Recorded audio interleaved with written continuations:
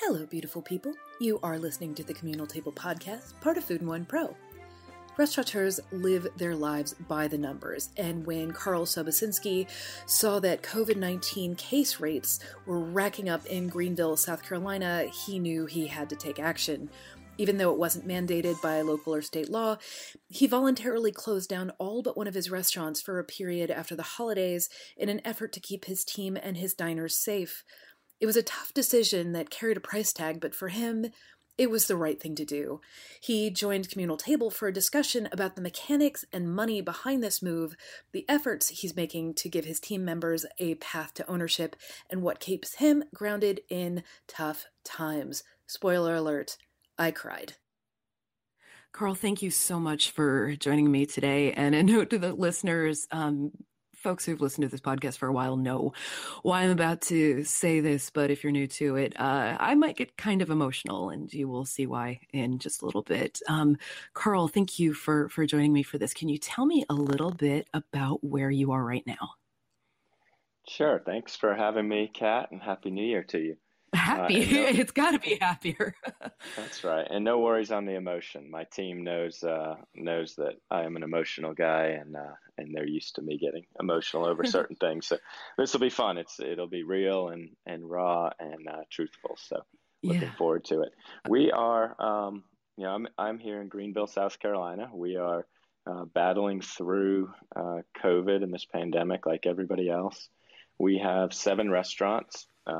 And they have done everywhere from, we have a plant-based juice bar called Southern Pressed Juicery. That's 100% plant-based, cold-pressed juices, superfood smoothies, and acai energy bowls. And that brand is actually up about 25% year over year. Everything else, our full-service restaurants, struggled last year, but we're all still here, and we've learn to adapt and are going to be here when we come out of this on the other side. But they're all down 25 to 30%, and our catering operations off over 50%. Yeah, so you are in Greenville County in South Carolina, and the case numbers, which I study avidly because my family's there, and I keep a really, really close eye on it.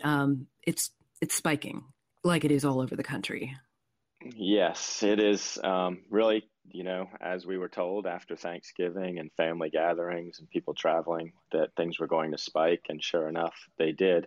And unfortunately, a report came out recently that we are number 1 or number 2 in positive cases per 1,000 residents in our community. So right now, Greenville is not doing the best job of either avoiding gatherings, quarantining, staying put, and it's a little bit frustrating. But we also understand the fatigue and the need for people to work and support their families and get kids to school. So we're just imploring everybody to band together and do the right things to minimize these cases as much as we can. Yeah, it's been so immensely frustrating to me to see from afar because, my dad and my sister live nearby. They live, in the Greenville area. My sister is a doctor in the healthcare system, and my dad lives with her, and he's in his late 70s, and he is in remission from cancer, and it is, they've been taking absolutely every precaution, and it's, I just found out today that my sister got her first of the 2 doses, and the wave of relief that swept over my body was pretty intense, and still I hear them telling me that they see people unmasked or just gathering and treating it like this is over. Somehow, and this has been a tremendous source of frustration to them.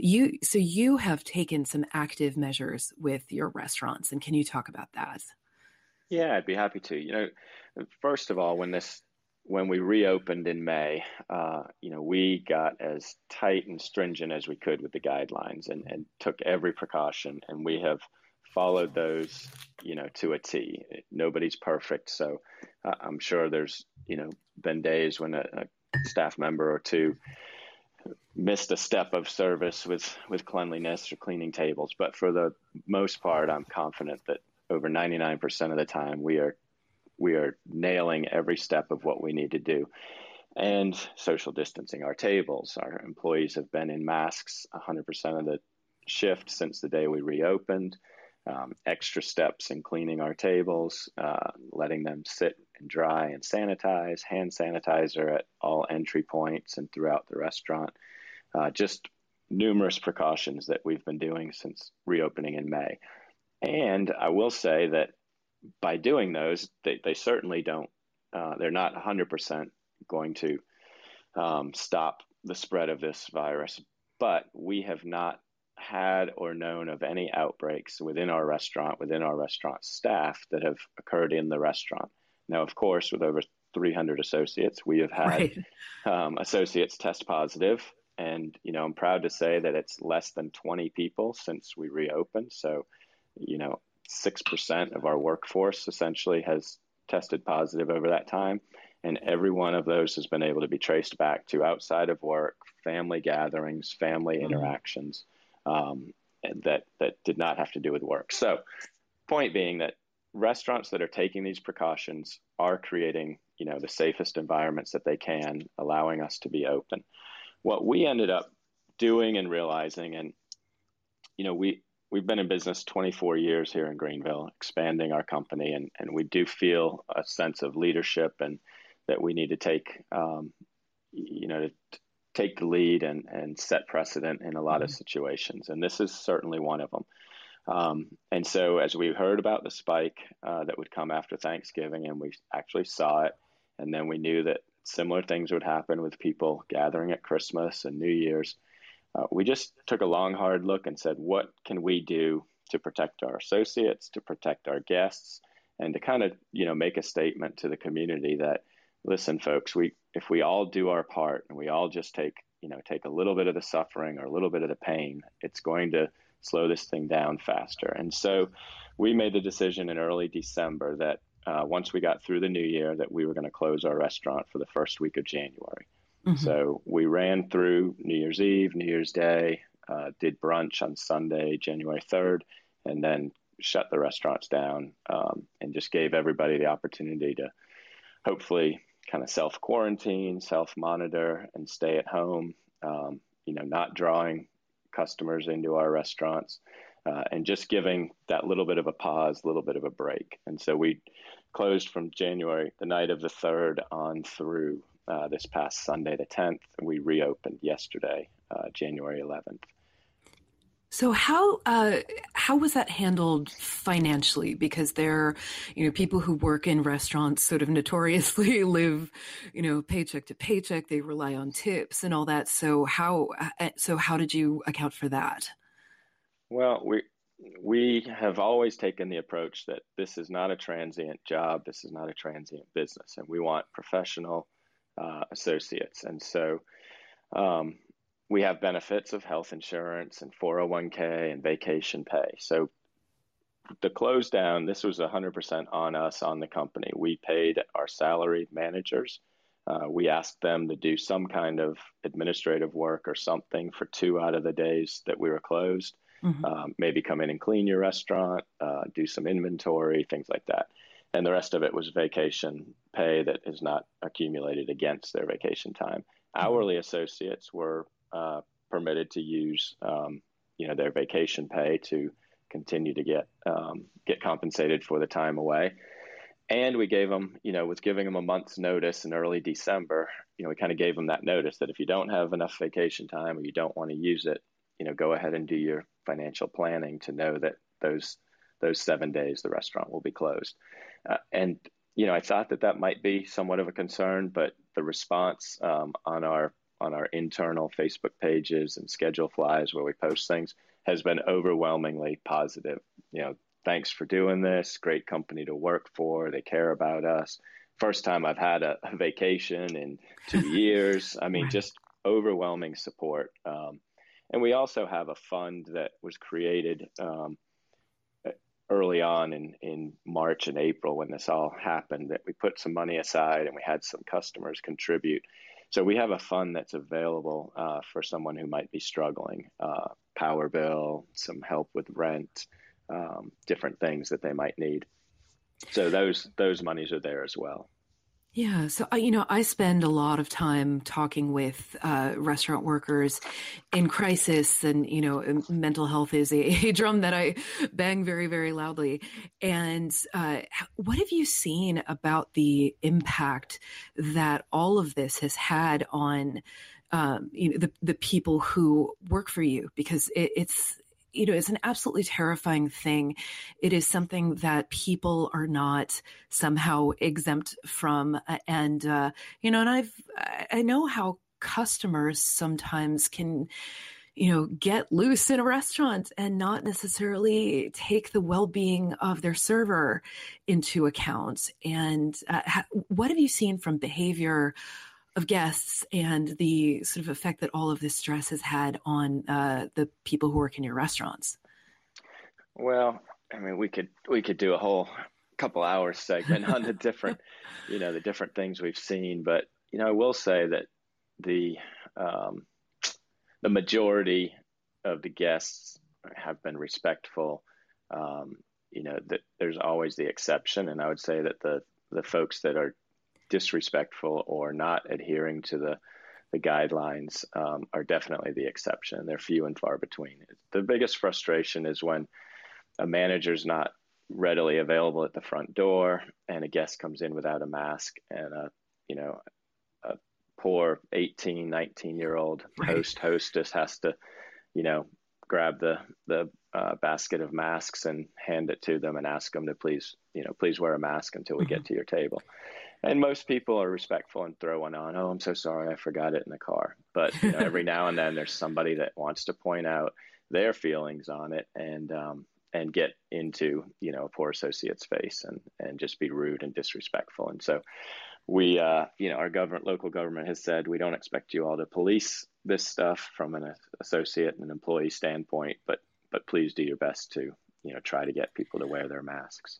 Yeah. I mean, have you had to come up with a protocol for that, sort of how you address that to people who maybe aren't used to being told no, or that they have to do something?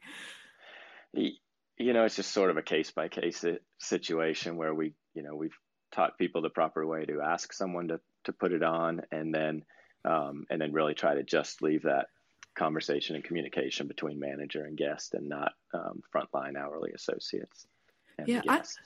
I will note, for the record, your people are really good at handling guests. So I've been in your restaurants like countless times when I had been visiting family, and I was in Sobeys once, which for folks who aren't acquainted with these restaurants, they're a big damn deal. And if you say, where do I go and eat in Greenville, it's going to be one of these restaurants. And you go and they are absolutely jam-packed and people are having a really great time. And I was able to be seated at the very last seat that was open at the bar a few years ago. And I was in town to visit family, and you always need a little bit of respite and all that, so I would go to one of your restaurants, and I went and was sitting sort of quietly at the bar, and the POS went down, so they're not able to process any credit cards.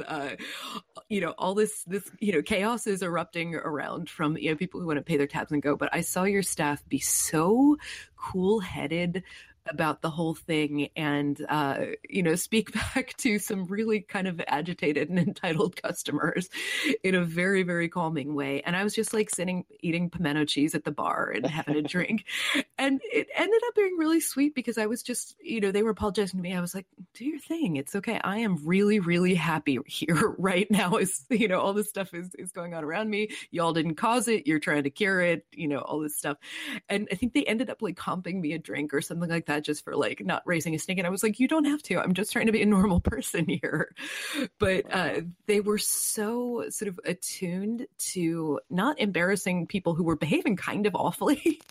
But it was, so I just somehow expect that people would be good at diffusing it. But now that all of this has been sort of caught up in not just sort of regular like Saturday night behavior or whatever, but in politics, I mean, that just adds an extra layer of strain and stress on top of it. And my thing I've really, really wanted to do is to show everybody involved in this equation. These are all human beings trying to do their job. If somebody asks you to put a mask on, it's because they have to do that for their job. And I don't know, it's just been a really upsetting thing. And it's not just in restaurants. I've, known that it's been sort of prevalent throughout the state, just people not complying. Why do you think people are not complying at this point? Are they not seeing it? Like, what's going on there? Well, it's funny that to speak of the point of sale going down, we try to teach our folks that, things like that, those are first world problems. Like nobody's dying over this. Just relax. It's all going to be okay. The mask thing is just, we live in a beautiful country where everybody's allowed to, have their beliefs and their opinions. And,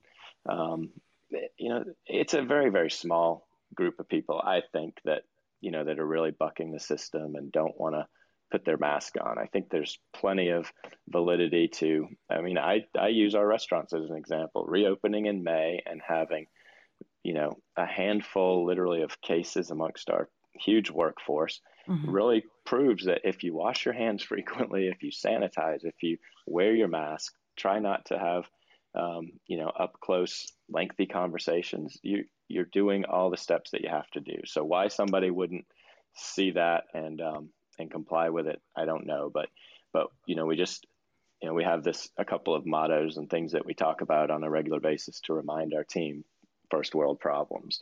Somebody that's that agitated over something that appears so small, they must just be having the worst day ever. And, don't take it personally. Just, you don't know their story, let them vent, try to keep a smile on your face. And then if it gets out of control and it gets abusive, then of course, one of our managers will go by and diffuse the situation as carefully as we can. But those are so few and far between. And there's everybody out there, wants to have their opinion and their feelings on this. Wonder how much crying and screaming has been done in walk-ins all around the country during this. Those walk-ins that tends to be that sort of let it out place, even in regular times. I can only imagine what's been happening in there, because it's a safe sort of space where you are. Who was it in particular who told me that? Oh, it was Alex Guarnaschelli once told me about the sort of alchemy of the hot tears on your face versus the cold of the walk-in, and how refreshing that is. And then Will Guidara was telling me he likes to take his shoes off and stand in his socks in a walk-in because the cold on his feet. I think there needs to be like some scream therapy or something going on. It's like a soundproof room. You can go in there and you can scream and let it all out. You can't run outside and do that. Can't be off the line that long. But it's so yes, if those walls of the walk-ins could talk, could write a book or two. Really. And I've actually, been trying to encourage people to have group screams. And I've done that with a couple of restaurant teams, sort of back when you could be together, like sort of open mouth screaming. I got together the team at Blackberry Farm in the building there, and we all just screamed to the roof.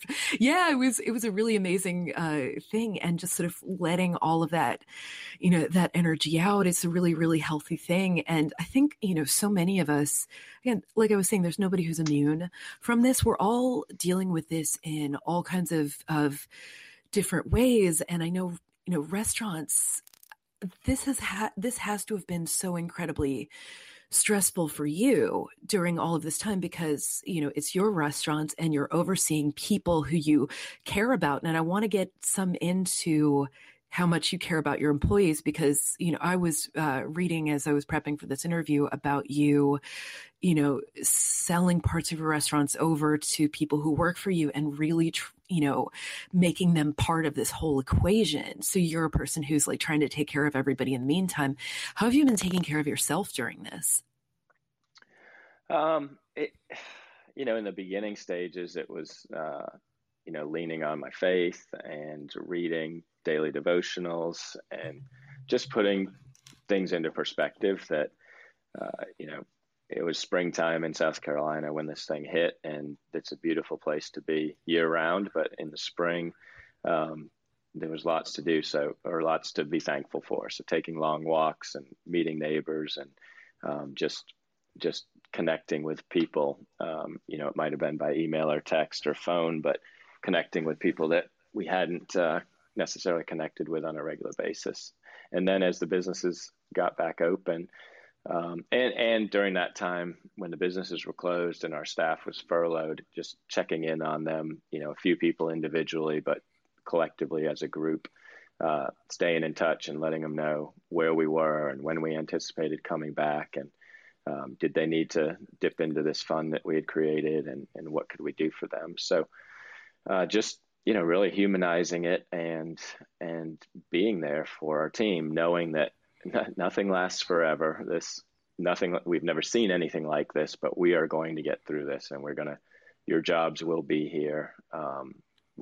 Fortunately, we were a strong company when this thing started, and we had the resources to muscle through. We were fortunate to get in line early on the PPP funding, and so that those funds came in, and that was 100% used for wages and our employees. So for me personally, though, I just really leaned on family, friends, and faith, and got through it. Yeah. I mean, I have a lot of family who live in both North Carolina and South Carolina. And, and I'm talking about various senses of urgency, depending on where they live. Some of the folks in North Carolina saying, they all kind of went to the same country club and nobody was taking it seriously until everybody at the country club got freaking COVID.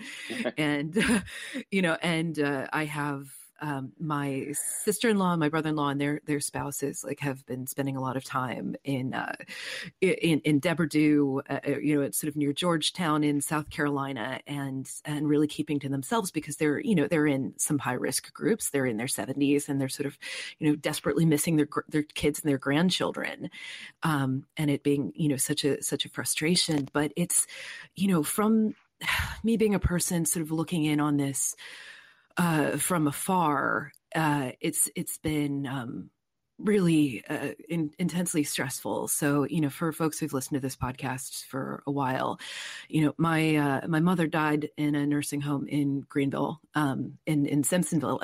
In Malden specifically, in Greenville County, the county where you are, and over a month before she was diagnosed and died of COVID, I started writing a story. I live in New York, and we were going through various phases of will they, won't they shut down here. And they had opened up outdoor dining, and I was exploring in my head. A friend of mine invited me to come and eat at our sort of mutually favorite restaurant outside. And I broke down in tears, and I was trying to parse why this is. And I had built it up in my head that I just couldn't do it because I kept imagining people sort of where my mother was in South Carolina, because I knew that they were all gathering and things weren't shut, getting together, and somebody sitting next to somebody who went shopping next to the person who went shopping next to the person, or, whatever, who works at my mother's nursing home.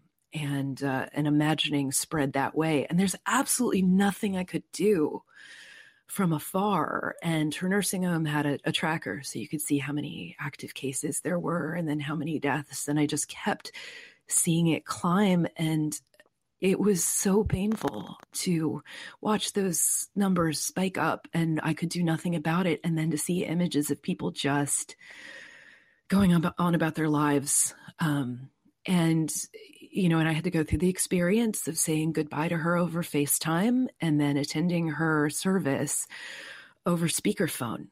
And, and I don't care what anybody's politics are. I don't want anyone in the entire universe to have to go through what my family has. And I still look at the tracker on her nursing home, and there are 40 deaths out of 180 residents at this nursing home. And yet I still see people fighting mask wearing, and I see people, saying, this is my freedom that I don't have to wear a mask. And but how about the people who like my mother, who'd been on lockdown since mid-March, hadn't seen my dad in person since mid-March. Like, where's the freedom there? And it's this collective responsibility. So when I found out that you were sort of voluntarily doing this, it really hit home to me. Because sometimes people won't do the right thing and they have to be sort of guided into it. And this is painful to me that people wouldn't voluntarily do the right thing. But it really heartened me that you did. So thank you for doing that. Well, thank you. And thanks for sharing all of that. And our hearts go out to you and your family. Take a deep breath. And, yeah, you talked about responsibility and I just, and we don't want to beat this dead horse, but I do believe that it's everybody's responsibility to do their part. And for those of us that, are in positions of having businesses, business ownership, leaders in a community, then you can take that responsibility a little bit further. And that's, the bottom line and the impetus for what we did. And, we weren't alone in our community. We have, we have a couple others that have taken a day or two off here and there, but we also have a company, Sidewall Pizza, great group of people and operators, and they have shut down their indoor dining indefinitely, and they're just doing carry out and curbside. And I will say that while we shut down all of our full service restaurants, we did leave our healthy plant-based Southern Pressed Juicery open that week because it's 90+% carry out curbside, and it's products that, quite frankly, I think people have gravitated towards during this pandemic because of the immune boosting capabilities of these foods. So that one did stay open, but again, it's responsibility. And sometimes if people see somebody stepping up and doing something, maybe they hadn't thought about it yet. Yeah. Maybe it'll spur them to do their part too, and to make a difference in any way that they can.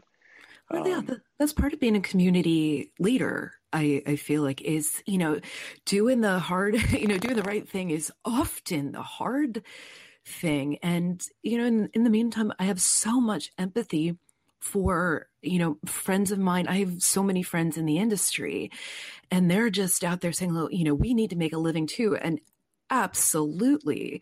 So it's been such a struggle because, I have a dear friend who'd been trying to open his place since May, managed to get it opened for 7 services before New York City shut down again. And, and they're having to do the takeout kind of stuff. And, I don't think I've ever been angry or more frustrated in my life than I have been in this last year at inaction of the people who are supposed to take care of us, like, governmental help for restaurants, making it so difficult to get the PPP funding, especially if you're a smaller organization, for, being so sort of, not transparent about the rules and the criteria, and not taking care of hospitality workers in the way that, perhaps the government should. And I've just found myself at this intersection of wanting to keep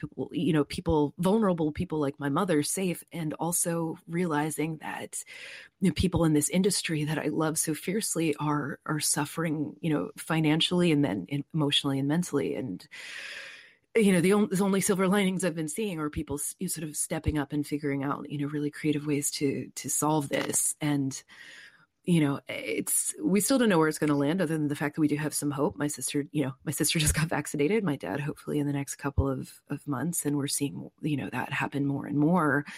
What have you learned during all of this? Any measures that you've had to take that you would, carry forward, or some way that this will fundamentally change your business? Well, there's been lots and lots of lessons. I mean, and I know we spoke a little bit about, the people that aren't masking up and aren't taking this seriously. But honestly, that the majority of the people have really shown the true human spirit and taking care of others.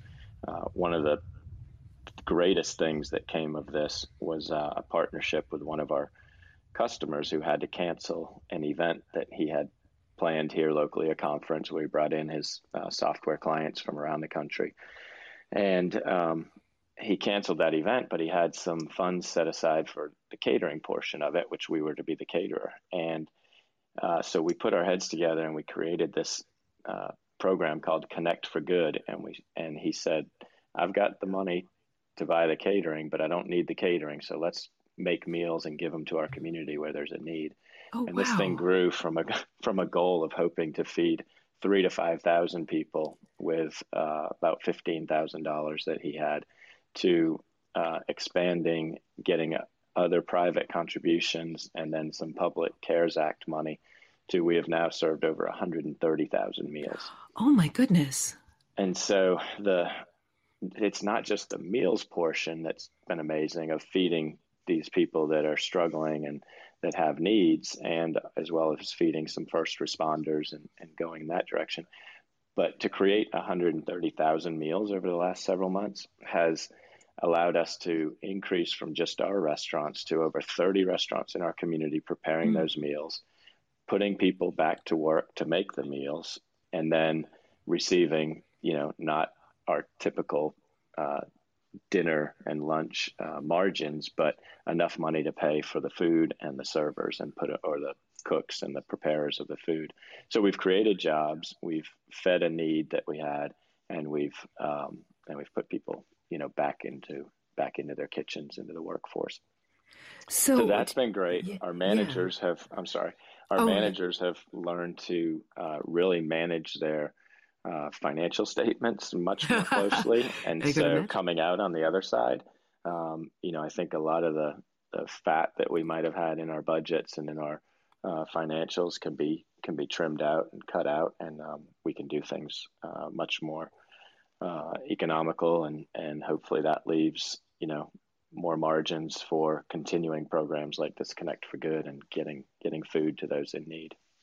Yeah, and I feel like a lot of people in restaurants who I've been speaking with during this time have said, like, maybe they'd done events before for charity, for hunger or something, but now it's just like, no, this is always going to be a part of what we do. And they have found that their clientele is on board with that in a big, big way.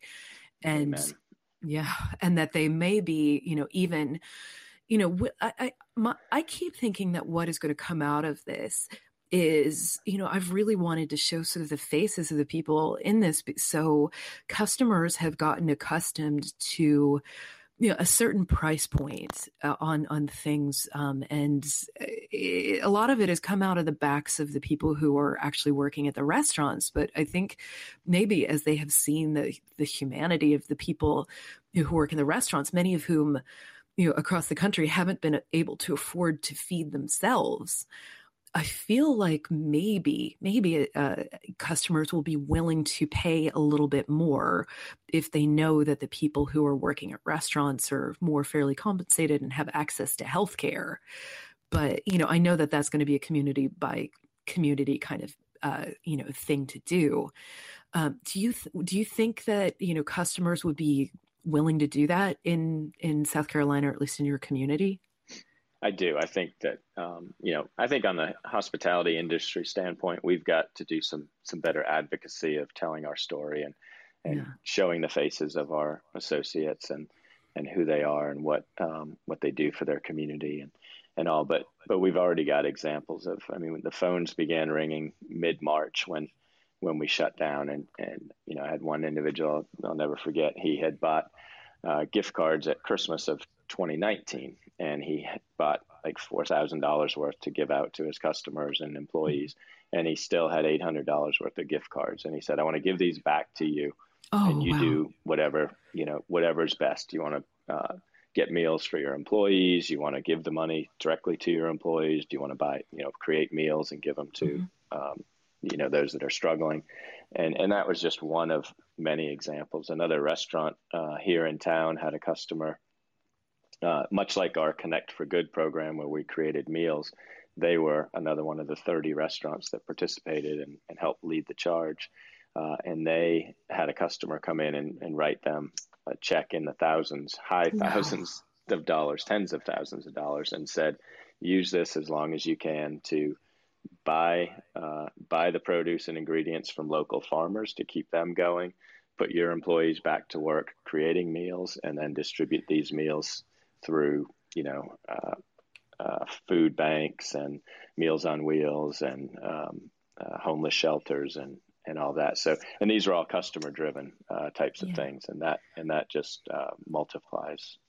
You can't see me on this end, but my eyeliner is running a little bit because, as much as I was, sort of crabbing about customers, and I just have that on my mind because, a friend of mine was telling me about her barbecue restaurant where people have like spat on her servers who asked people to mask up and stuff. But I've also seen some really incredible things from customers at restaurants. And I've always said to people as I've been, advocating for mental health and wellness for workers to, ask people to sit down with your regulars, figure out who the people are who are like massage therapists or run yoga classes or something and barter with meals. Because it's an intimate thing, like sitting, I think look at the people who sit at the end of the bar all the time and eat at the end of the bar and get to know them because it's such an intimate and beautiful thing. And, so many people have found out that their customers are like therapists or,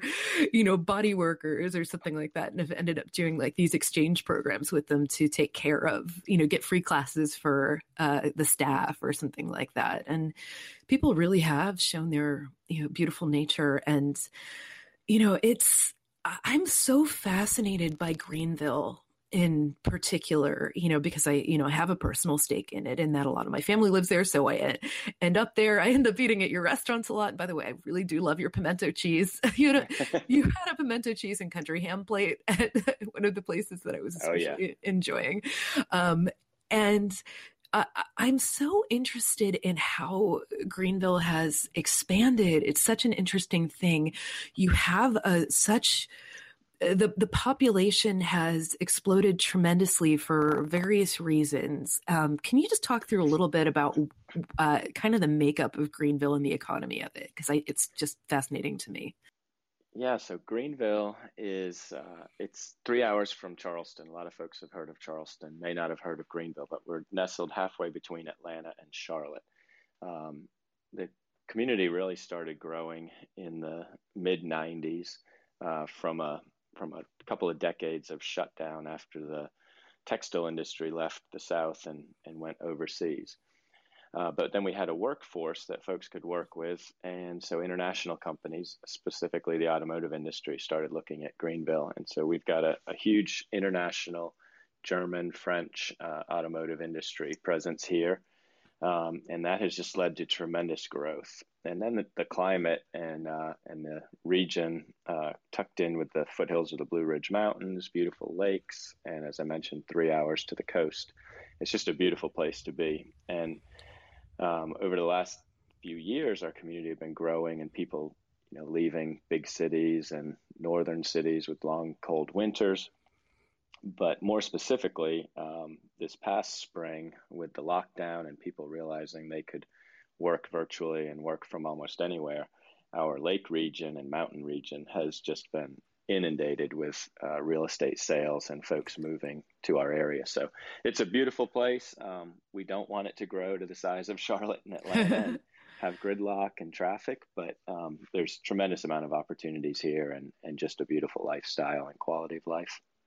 Yeah, it's such an international population, and I've always really loved it about that. My sister is, she's a, really adventurous eater, as is my dad, and they have, I know that there was that campaign about that Greenville or something. It was something like that where people were surprised about, the sort of international options available, but it just it's just fact there. And I really love that. I remember, I've gone for tremendous Indian buffets with my dad for, really, incredible sushi with my sister and stuff. And, I was swooping in from, from the, like a Brooklyn asshole, like, and like, wait, there's this here. And I was like, stop being like that. Yes, of course there, this is all over. I mean, I've been incredibly impressed by, by the place. And I just remember in particular, like sitting like outside at Lazy Goat, where that's with the outside is Lazy Goat. Yes. It's beautiful. Yes. Yeah. Yeah. And there's this body of water that runs through the center of town. What is it called? That is the Reedy River. The Reedy River. And it was just really, really nice to sort of sit by that because, often when I would, go to Greenville, it was, my mother was, going very unwell for, before lockdown and all this and a lot of neurodegenerative stuff. And if I was down in Greenville, it meant that she was not doing especially well. And I, always sort of took refuge at your restaurants during that because there's something really kind of enchanted about getting to be in the middle of a city and sit like right by this body of water and be able to eat outside. It was just a really, really lovely thing. And I can only imagine people really flocked to those outdoor spaces when, indoor was a little more difficult. Well, and that was one of the huge advantages that our restaurants have. Each of our restaurants has a significant amount of outdoor dining. We didn't have to wait for the city and county to tell people we would shut down streets and they could go put tables in the streets or parking lots. So we already had those great outdoor areas and they really helped us muscle through this past year. Yeah, do you find, I'm always interested to hear sort of anything that you have heard from your various staffers about ways that they are taking care of themselves or how individual teams, if there are any measures that they have taken, because I'm thinking of like, the run clubs that happen at Commodore in Texas or various, initiatives that restaurants around the country have taken. And it tends to be sort of employee driven, though management might be involved where people just decide like, okay, we're going to be, take this kind of measure. Is there anything that you've seen amongst your restaurants? I think people just have that, again, I mentioned that human element, that human nature comes out and people are just more concerned for their coworkers and their peers than maybe they had been before. They are vocalizing it more and they're helping each other. So it may just be somebody that's struggling. Oh, well, I've got an extra room at my place. Come and, move in with me for the next 6 months or, wow. Carpooling and things like that. But for the most part, our employees have been able to make it through. And a lot of them have told us, well, we can't go out now. So even though our customer counts are down and our revenues are down, we're not spending as much money on discretionary things. So, and I think that's relevant for all of us, right? I mean, vacations have been put on hold. Oh, yeah. Lots of our spending. So if our income goes down, as long as it's not grossly disproportionate with our expenses, then people have been able to make it through. They just are dealing more with the emotional side of not having a vacation, not getting away. Yeah, and that can't be discounted. And, I have to force myself to like go on walks when it's still light outside. The sort of early dark really hasn't helped anyone. I'm glad that it's, for a while it was like, oh, it's 4:13. So of course it's incredibly dark outside, but it's like almost 5 now. So that definitely helps. But I do also want to say, I was reading up on, You've been over, the past few years having some of the, the people who work with you buy into the restaurants. Can you talk about that? Because I think that's really fascinating. Yeah, it's turned out to be an incredible program. And it's one that I looked at the business a few years ago. I was going through a statewide leadership program, and then I turned 50 a couple of years ago. And you just, at those moments, you start taking a look at the big picture and wait a minute, we've got 9 restaurants. We're doing another. Like, what's the exit strategy? How do you get out of this? And knowing that at that time we had over 400 associates and we had people that would love to be in restaurant management or restaurant ownership, but would never have the ability or the resources to do it.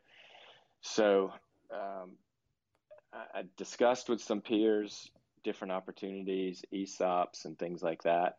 But what really seemed to make sense was the flagship that mentioned Sobeys that's my nickname on the front door, and that's, my put in my sweat equity to build that. So that's off the table. But more or less any of our other restaurants, I would love to turn them over, sell them to the operating partners. And so we have now done that with 3 of our restaurants. Wow.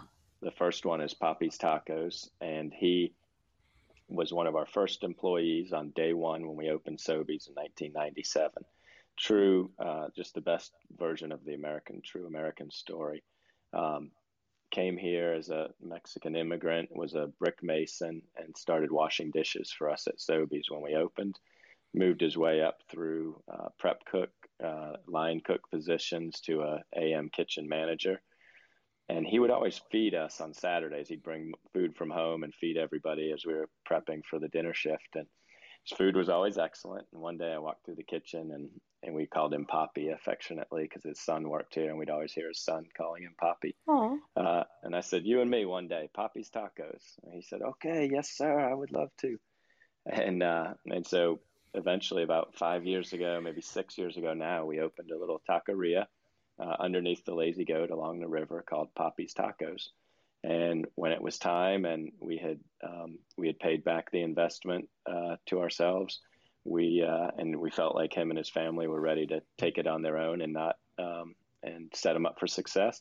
We turned the restaurant over to them, and they became 100% owners of Papi's Tacos. And then since then, we've opened up another restaurant, a very highly successful Italian concept with a great chef that had been in this business for 30 years. That's all he's known and all he's done. And he purchased that restaurant from us the beginning of 2020. And then just this past January 1st, another associate, Michael Manelli, the general manager at Passerelle Bistro, purchased that restaurant from us. Even in 2020, we had 2 operators buy 2 of the restaurants from us and take them over, and realizing what true ownership's all about. And for me, it's been wonderful to kind of divest some of the company and not have as much on our plate, give us the resources if we do see another opportunity to take on another opportunity, and then sort of as a legacy, sort of creating this incubator of the next generation of restaurateurs and chefs.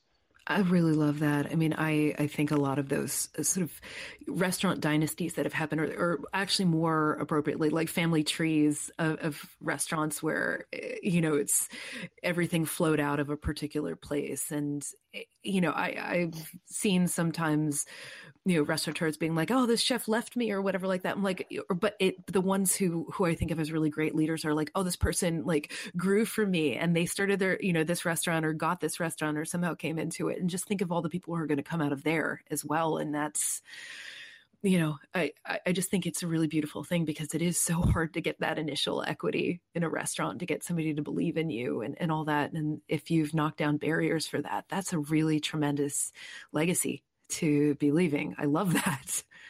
Well, and any of us that think, and this applies to any business, I think, but anyone who thinks that the business is all about, themselves or one person, I mean, you're kidding yourself and you're crazy. This is a team effort, 100%, and every aspect of the team needs to be working in sync and in harmony. And sometimes there's people that stand out and take a little greater role, and those folks should be rewarded. And what am I going to? I've been more blessed and more fortunate than I ever imagined and than I ever deserved. And so if we can be successful and pass some of these on and help others. I mean, it took every one of these associates that's worked with us to help me realize my dreams. So if we can help others realize their dreams, then I think we've left the world a better place.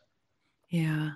And I can't tell you how much I am looking forward to sitting in one of your restaurants again, because that'll mean that I'm back there and things are, somewhat back. And it means, I get to go hug my dad, which I, haven't gotten to this whole time. And I'm so looking forward to that. And, thank you for being part of, what's going to get us there quicker. Now, I'm just going to ask you a few questions that I ask everybody, if you don't mind.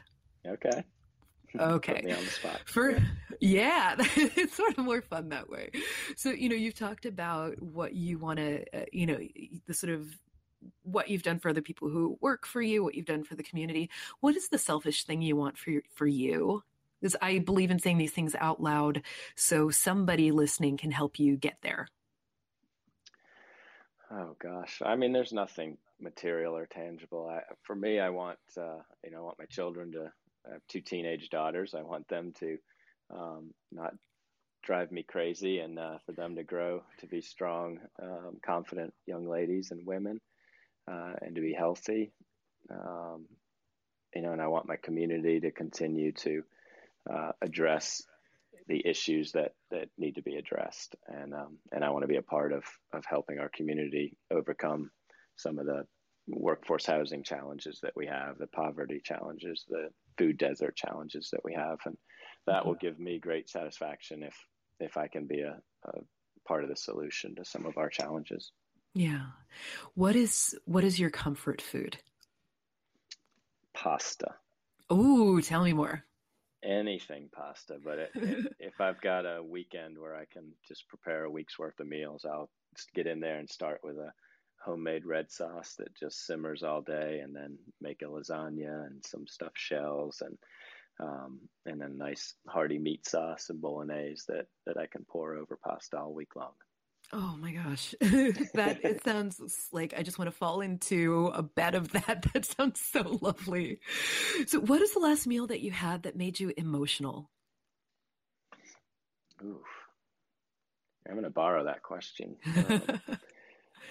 for an icebreaker with my team. I guess my birthday dinner a couple weeks ago. Had a dinner with, in COVID, it's difficult, but we had a dinner with 12 of us together, my two daughters, a wife, and some close friends. And we had a chef, one of our chefs that is working on a new concept with us. He prepared the meal and put in a lot of the touches and a lot of the foods that I love. So it was just great. I kind of consider that an honor to have him cook for me and do the foods that he knows I love. Oh, late happy birthday to you. Thank you. I don't count him anymore.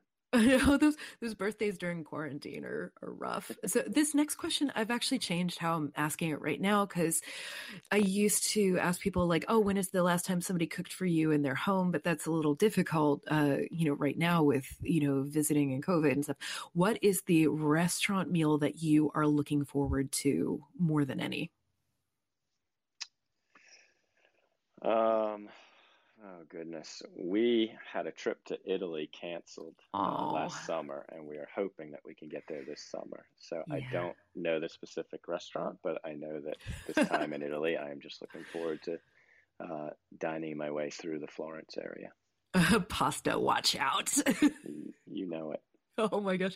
I've never been to Italy, and that's very, very much on the, I have my running list of, okay, I'm going to go there when we're able to, and there, because I had to cancel so many trips to places, and I'm just dreaming that out. And what living musician would you want to cook for or serve, and what would you serve them? The Boss.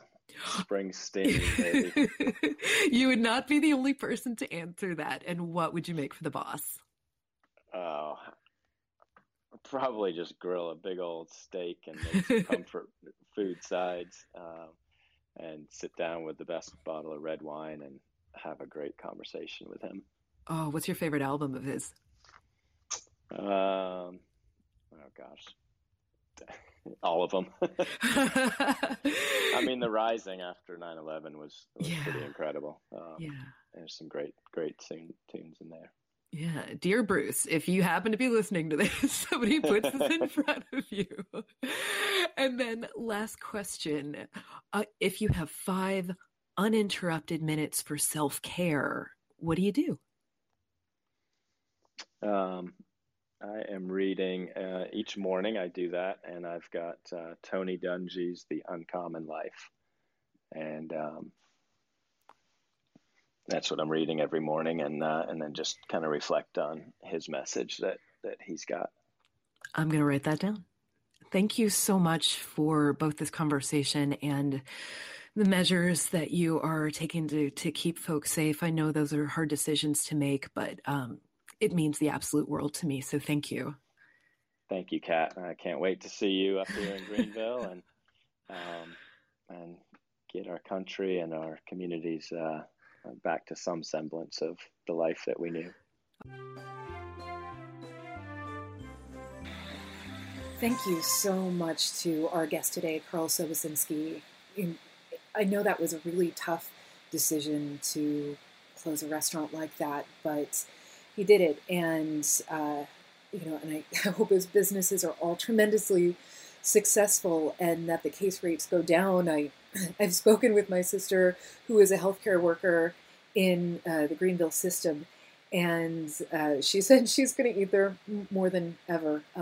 Happy to say that she has just gotten her second dose of the vaccine as a doctor, and I realized I got pretty emotional during this. But this is literally life and death, and I have seen up close and personal what this horrifying virus does to people and to their families and their communities around them. And I can't beg enough for people to do whatever it is that they have to stop the spread. Wear a mask, don't gather, all of these things, and support restaurants that are doing that are taking these measures. If you're listening to this, you're probably in the business and you don't need to be told at what margins these businesses run and how much help they need and still need to have. So whatever we can to collectively support better health and better care of our fellow humans, and especially those who work in restaurants, let's do that. It matters so much. And at Food and Wine, especially Food and Wine Pro, it is the section of Food and Wine where we're really looking at those stories and those facts and those figures that are the reality of restaurant life in normal times and in our newish, normalish times, because you're our heart and soul, and we love and care about you. And if you go to foodandwine.com/FWPro, you can see more stories like Carl's and other restaurateurs and front of house, back of house, farmers and grocery store workers and all the other people who make up the food system. You can find all their stories there, and you can sign up for the Food and Wine Pro newsletter. So you don't even have to go digging. It just shows up in your inbox on Fridays. It is written by our editor-in-chief, Hunter Lewis, and backed by my colleague Osette Babur and me. Always has the link to the latest podcast and a mantra from our in-house test kitchen editor and certified meditation instructor, Kelsey Youngman. You can see Kelsey's wisdom for the week. I know she shares it at our Monday morning meeting, and I find it incredibly helpful, and I hope you will as well. Thank you so much to our producer, Antara Sinha, who has just been doing tremendous work getting all of these podcasts in shape and in line, despite difficult working situations. Thank you so much, Antara. Thank you to Douglas Wagner for our delightful theme song. Thank you to Sarah Crowder, who gets together all of the images for these. There's always a story on foodandwine.com to go along with these. Sometimes some extra written pieces from things we had to cut out of the episode or things we just wanted to emphasize more, so you can see her work there. It's just a great bunch of people. I feel lucky on a daily basis. And I love doing this podcast, and I hope you like listening to it, and we can do more of that. If on the place where you get your podcasts, especially Apple Podcasts and all of those other venues, if you leave stars and reviews and all of that, it really, really helps us rise up in that algorithm. Oh, the algorithm. And if you tell a friend about it, it really also helps us, and just keep spreading the word about this. And also you can reach out to me to let me know who you think we should be hearing from.